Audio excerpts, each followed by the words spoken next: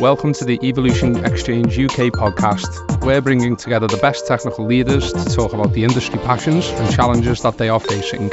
I am Adam Bergert from Evolution Improvement Solutions, and I help businesses connect with top tech talent. And today, Jamie Downing will be your host. Well, thank you guys. Just like to say, thank you for joining us on the podcast. So I'm Jamie. I'm going to be hosting this podcast today. The work that I do is connecting businesses with talented people in the space that you guys are in, within data science and engineering. I'm joined today by you guys as a fantastic panel to talk about the future of AI in data science.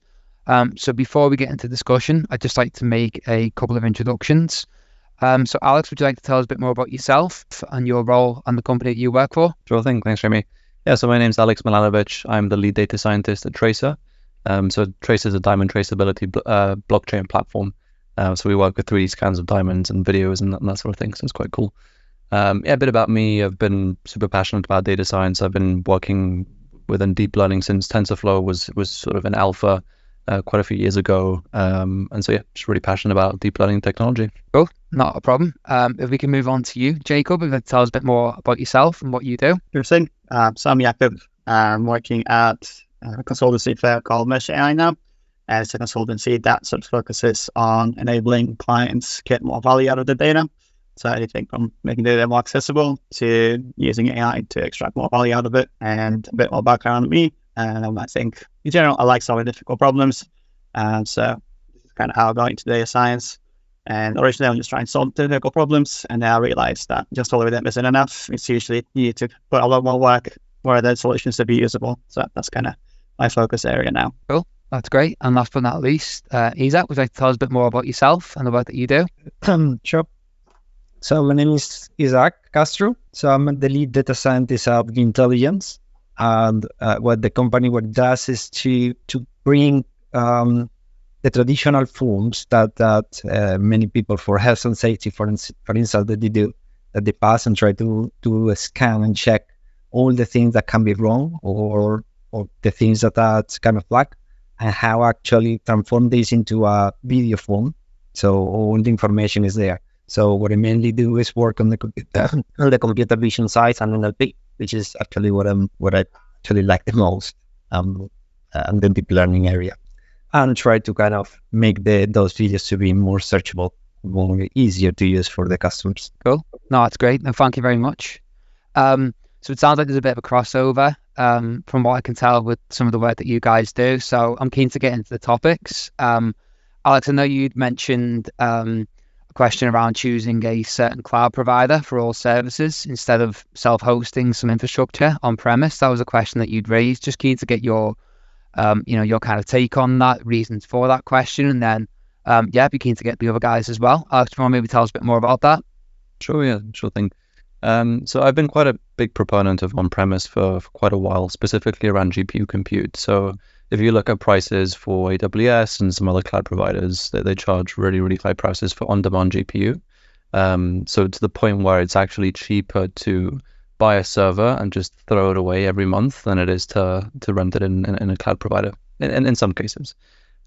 So what I've liked to adopt quite a bit is a hybrid approach between cloud and on-prem. But of course, there are multiple ways you can choose to spec out a server, multiple different cloud providers you can use. So the question is around the motivation for picking a specific cloud provider and the decision to go for that versus on-prem. Okay, cool. That's a good question. Maybe start with you, Jakub. Have you got a take on this at all? Have you got any opinions on that? Yeah, I think it's sort of, to be a typical consultant, it's a very situation-dependent question.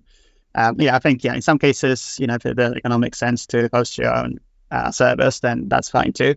But I think what cloud gives you is that sort of quickness and scalability, easy to deploy at the cost of some extra expenses at times. And also, you probably lose some control over what you're running, whatever compute you're running. And also, potentially, there's a sort of skill set requirement. So running your own server requires certain skill sets that companies, I guess, might not have the capability in-house. So that might sort of push them towards more cloud computing. But at the end of the day, I think it's a bit of a cost-benefit analysis where, on-premises, if you think on-premises is going to give you a competitive advantage, then by all means go for it. But I guess going for hybrid there's also the issue of, the integration between what's on the cloud and what's running on your premises and so on. Cool. No, that's great. Isaac, have you got any thoughts on this topic that Alex has raised? Yeah, I mean, that's true. I mean, we were using a lot at the beginning, cloud computing. But it's true that it gets quite expensive. That's true. If you actually use it quite a lot, eventually it's better or cheaper, let's say, to actually host it on your own. But what cloud computing gives you is, for instance, resilience. I mean, it's more difficult if you have a server and gets broken, it's gonna be quite a mess. You will need to have actually your own copies all over the place to actually try to make it more resilient. And also the upfront cost is usually cheaper, and the time for scaling. So you can scale up your own server. It takes time, but you can do that.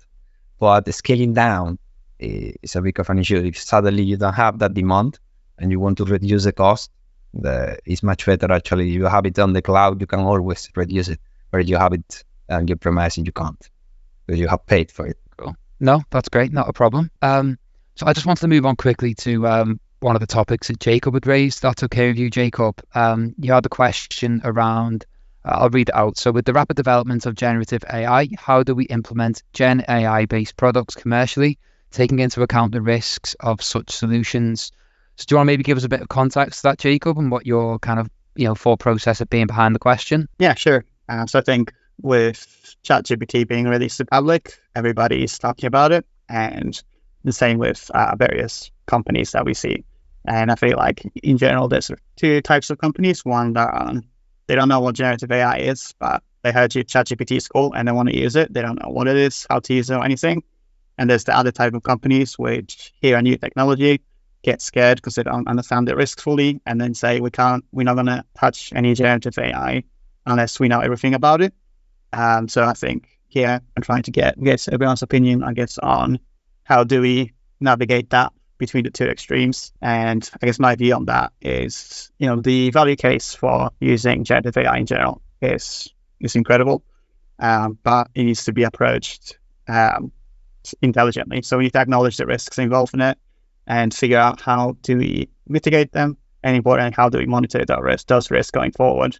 So probably we shouldn't jump into the pool without thinking much about it. But, once we start using it a little bit, have some kind of way of measuring the risk and then reevaluate periodically to see whether there's any other use cases there. Cool, not a problem. Alex, is this something that you've got a take on what Jakub's James' question was? Yeah, I'm quite a big proponent of using tools like ChatGPT. They can be super powerful. I use them quite often. But from a business perspective, there's always the worry of leaking any sensitive or commercially important information. So if a tool, you don't know what it's going to be spitting back to the cloud, a lot of companies are quite wary of using it, rightfully so. So there are some other tools which will run locally and they're not trained on any sort of license violating content, which is also quite good. So it's about picking the right tool. But then the other thing to add about generative AI is there's a lot of stuff out there that sort of comes across as quite a bit of a gimmick and doesn't really have very commercially viable applications. So, if we think back a few years to style transfer, you have a picture of yourself, a picture of a Van Gogh painting, and you sort of convert yourself into a painting. I mean, it's cool, but does it really provide much value? But I think in the last year is when we're starting to see generative AI being actually useful in commercial applications. So things like ChatGPT are obviously being used quite a lot. And then the other challenge is finding good use cases for very generalized models. GPT is a very general model. A lot of people don't know what to do with it, and they don't understand its capability. So if you could maybe build other services around it that use something similar to GPT, that could provide quite a lot of value commercially too. Okay, cool. Isaac, what's your take on generative AI, and what are the kind of pros and cons and even risks that you see to these kind of solutions? So yeah, sure. So I actually I like it, and I kind of promote them. So I think it's a very useful tool. The problem is the way they are now. People are seeing it is more like trying to replace jobs and trying to actually use it for everything and anything at the same time. So they believe it can solve absolutely any problem. It's not that true. So the thing here is to try to, as both Jacob and Alex have said, is you need to actually know what are the problems that can solve and how actually you need to mitigate the problems that can have. I can see two different issues. One is more into the customer or the user side. If we I'm talking about the company side. So if the company is going to use it, it can have some risk for the company itself, or for instance, the leaking information, but also for the customer of the company, because it may not be like fair or is biased or something that is not what the actual model or the actual purpose of the company was. So it may actually be a biased model.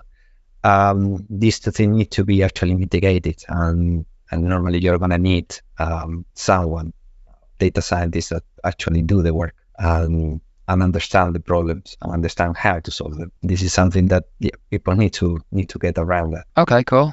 I mean, that ties in quite nicely to a question that you had, Isaac, which was around, kind of how data science roles and jobs would change and how skill set may change due to advances in AI. Is that something maybe you want to give a bit of a context to, and then we'll get the other guys' takes on that?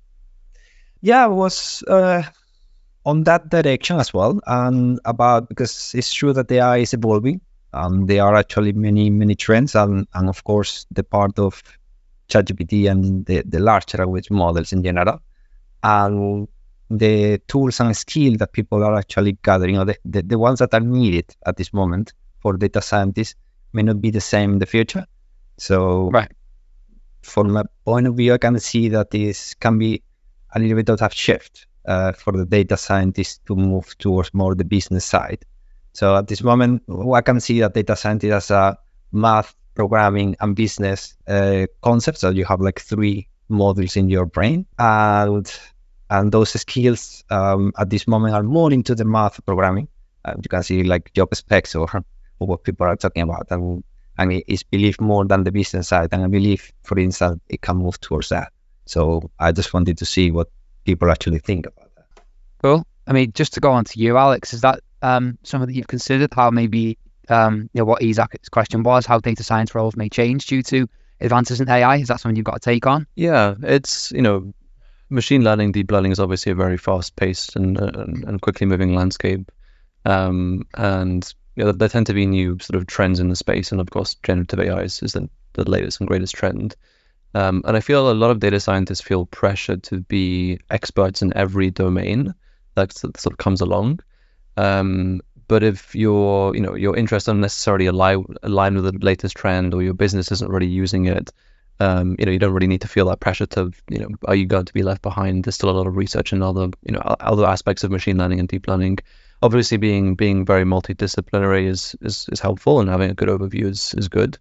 But you don't necessarily need to be carried away by all the latest trends. Okay, cool. Jacob, is that something that you see potentially a change in data science roles and skill sets due to these advances? Yeah, I think so. So I guess the bottom line for data scientists, something that won't change is ability to spot business value in data and ability to solve difficult problems and then sort of present those results somehow convincingly. But I guess if those bases don't change, but I think the practical things will change. So things like, there's new models coming up all the time. LLMs is a completely different approach to problems than the typical sort of deep learning that we had so far. So I think I agree with everything was said in terms of, there are trends that are there. But I think fundamentally, at the end of the day, it's about getting value out of data. And that's not going to change. Skills themselves might change. And also I think the role is kind of fracturing in a way. I think if we ask maybe 5-10 years ago, data scientist was everyone from doing analytics, data engineering, ML engineering, and data science roles. Whereas I think now those things are splitting into individual roles, as well as maybe more of like a product data scientist and sort of research data scientist roles, which is, I think, will be more bigger split like that in the future, based on the skills that are needed for the two things. Yeah, cool. I mean, I was just going to say, Jacob, that ties in quite nicely to a question that you had around, kind of given the rapidly changing AI landscape, what it means to be a good data scientist now and what it could mean in the future. Is that something you can maybe give a bit more clarity on, and then we can get the other guys' takes as well? Yeah, I think I gave most of a good answer for the previous question. But Sorry. No, all good. But I think in general, it's a very fast-pacing environment, and if you look at a lot of job specs, the list just gets longer and longer of the things that a data scientist supposedly needs to know. And I think, like we pointed out, the trends can move quite fast. So it's not necessarily about keeping track of trends. It's just being good at getting value up there, like I said, and also being able to almost use like Lego blocks to use existing solutions to build new ones. It isn't to start from scratch. I think that's the key one there. Cool. Either of you guys, Alex, Isaac, anything else to add on that one, or should we move on? Yeah, no, very much agree with Jakub on that. So, the way I see developing data science is you're looking for what's the state-of-the-art research within a certain problem you're trying to solve. And you take that, you apply the data sets, and there are fundamental concepts you need to learn as data scientists. And that isn't really necessarily changing with trends, right? The structure of the work is still the same. It's finding the latest research, improving it, adapting it, and maybe publishing research if you're lucky to. Okay, cool. Isaac, anything to add on that one? Yeah, no, I mean, I agree with that, but it's true also that, there are two things, right? One is that the part of the business, the idea of data scientists at this moment, they are little by little kind of splitting up. So data engineering, data analysts, machine learning scientists, deep learning scientists, they are breaking down, and the data scientist is still kind of a little bit of a jack of all trades for all this. So I think the skill set it will also split, because they will little by little specialize more different kind of roles for different kind of set of actions and tools that they need to actually do business sense. Apart from that, from the point of view of AI, I think it may happen. I don't know, but it's true that moving into different kind of tools of so it will move maybe towards the use of APIs more than actually creating many of the models. Because if you have like it happened at the moment actually with ChatGPT, there are many NLP problems that are going to be better solved with directly using the API than actually training your own model. For some specific like summarization, for example, or even topic detection. Those two are actually quite well done in that sense. But sorry. Good. Cool. Okay, that's great. Jakub, I was just going to ask, one of the questions that you mentioned was, what can organizations do to minimize the churn between data science, POCs, and productionalized solutions? Is that something you'd be able to give us a bit more context on, and give us your take as well, perhaps? Yeah, sure thing. So I guess working consulting, I see this quite a lot. There's a lot of companies that hire data scientists, and the data scientists do a bunch of analysis, present it, and then propose like, we can scale this solution, we can scale this solution, but then there's no appetite to actually scale many of them. So I guess the question then is why that's happening, and what can we do to actually get many of these POCs that might be really good value, but for some reason just never get scaled. And I think in my mind, some of the issues is around how we get the value. So firstly, while we do the initial analysis, there's a lot of cool insights that come out of it. And a lot of business stakeholders will get a lot of value from the insights themselves, but won't see much value in the ongoing, whether it's machine learning or some other analyst capability. They won't see much value in the ongoing one. So it's about how do we identify value, and also importantly, how do we then track it over time. And another issue is about how easy it is to scale a solution. So if the data scientist comes out with a brilliant notebook, that's still probably going to take another 3 months before it can be productionized and so on. So how do we do the early experiments in a way that we can then easily reduce the hurdle of going from a POC into a fully productionized solution? Cool. No, that's great. Thanks for that. Alex, have you got a take on that at all? Yeah. So I've actually worked for a couple of companies now where they've spent a considerable amount of time and effort on developing a POC just to have it canned within a few months or a year. It happens a lot, and it's quite a big problem. And I think, there are probably a lot of causes, but one really big cause is lack of identifying a good product market fit. So a lot of the time your business won't really know exactly why you're building a certain product, or the customer base isn't very well understood, and that sort of happens a lot. So I feel like if product market fit is really well understood, then that tends to happen a lot less. Okay. No, that's great. Isaac, have you got any thoughts on Jacob's question as well? Yeah, actually I do. So I've seen that a lot actually as well. So different to Alex, well, I'm gonna talk about something different. I mean, from the point of view of the business, one thing that is actually important is to have a process.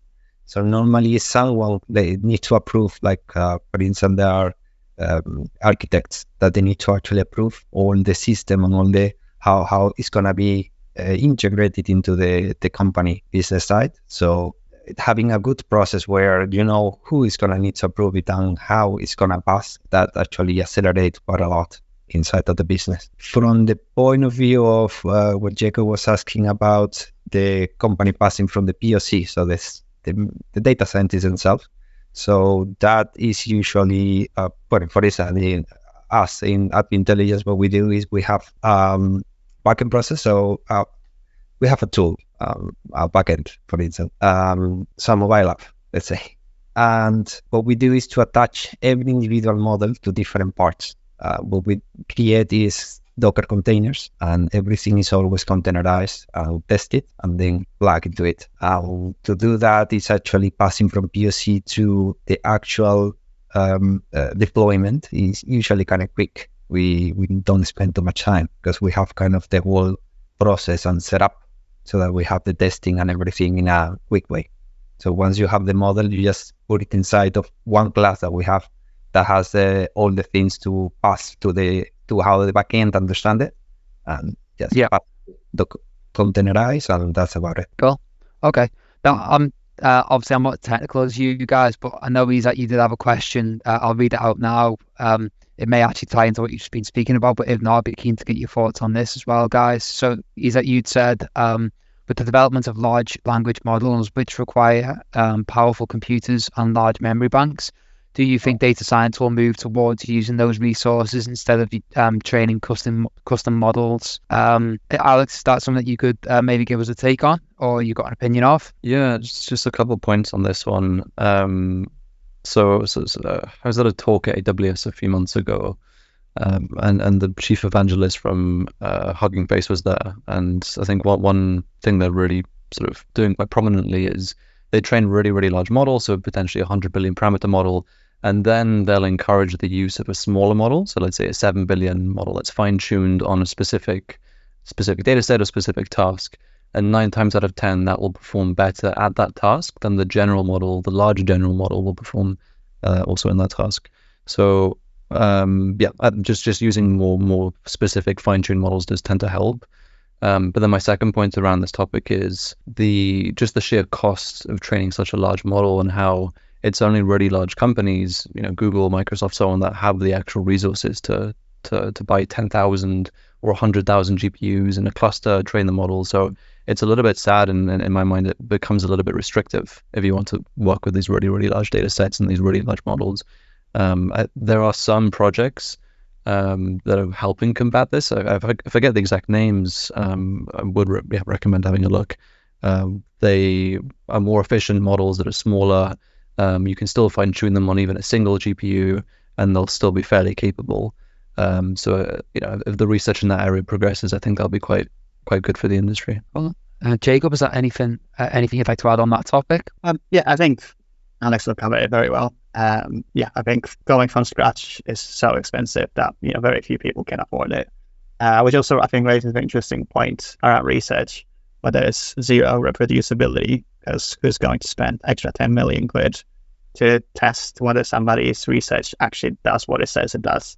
I think mostly will be about fine-tuning models for specific tasks that individual users have. And I think, that I agree with what Alex was saying. Cool. Isaac, is there anything else you'd like to add on the question that you had, or any other points you'd like to make on that one? So the idea that I was having is because I can see that many companies now are trying to get more into the API system. Not only just a large language model, but there are many companies that they actually offer APIs, and they are trying to create those models, of course, for very, very specific like kind of task. Is kind of hard, but it's true that for many problems into the computer vision and NLP area, this more than other types, even time series as well. They are kind of good APIs for very specific, very generalistic. And of course, what they are saying, most of these language models are more into big companies because they are very expensive to actually do it. And that is a pity, but at the same time, they are putting the things quite cheap. So it may happen that the 3 or 4 companies actually get a kind of, it's not really a monopoly, but a polygomy there. Something that could happen. Okay, cool. No, that rounds off the topics that we discussed in advance of the recording, guys. Is there anything else that maybe you'd like to get anybody else's take on before we wrap things up? Are we all good? Cool. Okay. Sorry, go ahead. Of course. That's fine. I guess we sort of talked about, how LLMs are different and, how the risk of it are slightly different.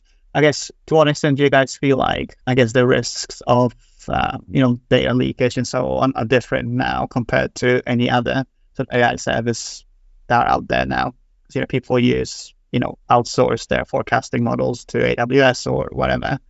I guess, what about LLMs is different, do you guys think? So just to make sure I understood the question correctly, so you're saying, so the risks around using a large language model, giving it your data and having that data be exposed somewhere else in a place you don't trust? Yeah, I guess in general, any sort of risk involved using them, how are they different to any other AI product that's been before? Yeah, I mean, it comes down to who's hosting the service, I think, and how much you trust them. So if it's something you can run locally, that's good. If you understand what you're running locally, that's even better. If it's just a black box that you don't know what you're running, that can be just as harmful. But yeah, I mean, when you're using an API, you don't know what's being used. It is hard to sort of trust a model. I think a lot of people maybe don't trust Facebook, so their large language model, you might think, what is this data going to be used for? But maybe you trust OpenAI more, so you might be more willing to use ChatGPT. So yeah, that's sort of my take on it. Yeah. Isaac, have you got a take on that? Sorry, go ahead. Yep. So I have had that question before, well, kind of that concern before for some of our customers. The thing is, with OpenAI, they didn't trust it very much, to be honest. But OpenAI now, for instance, is trying to move the things to AWS and provide a service that is completely encapsulated so that it's completely private. They're trying to do that to actually assert that concern. Probably some of the other companies will try to move towards that to actually offer privacy, since that is usually quite a big concern for many customers. No, that's great. Cool. So I'd just like to say, before we end, thanks so much to all the guests that we've had on the podcast recording today. So I'd just like to thank Alex from Tracr, Jakub from Mesh AI, and Isaac from Vyntelligence. If you're hiring for new technical roles or looking for a new role yourself, feel free to get in touch with us here at Evolution. Or if you or anyone you know would like to be featured on a future podcast, you can drop me a message too. I'm Adam Bergers, and you can find me on LinkedIn or email me at adam.bergers@evolutionjobs.co.uk or visit us at evolutionjobs.com/UK. Thanks again to all our guests, and thank you for listening. We hope you can join us next time.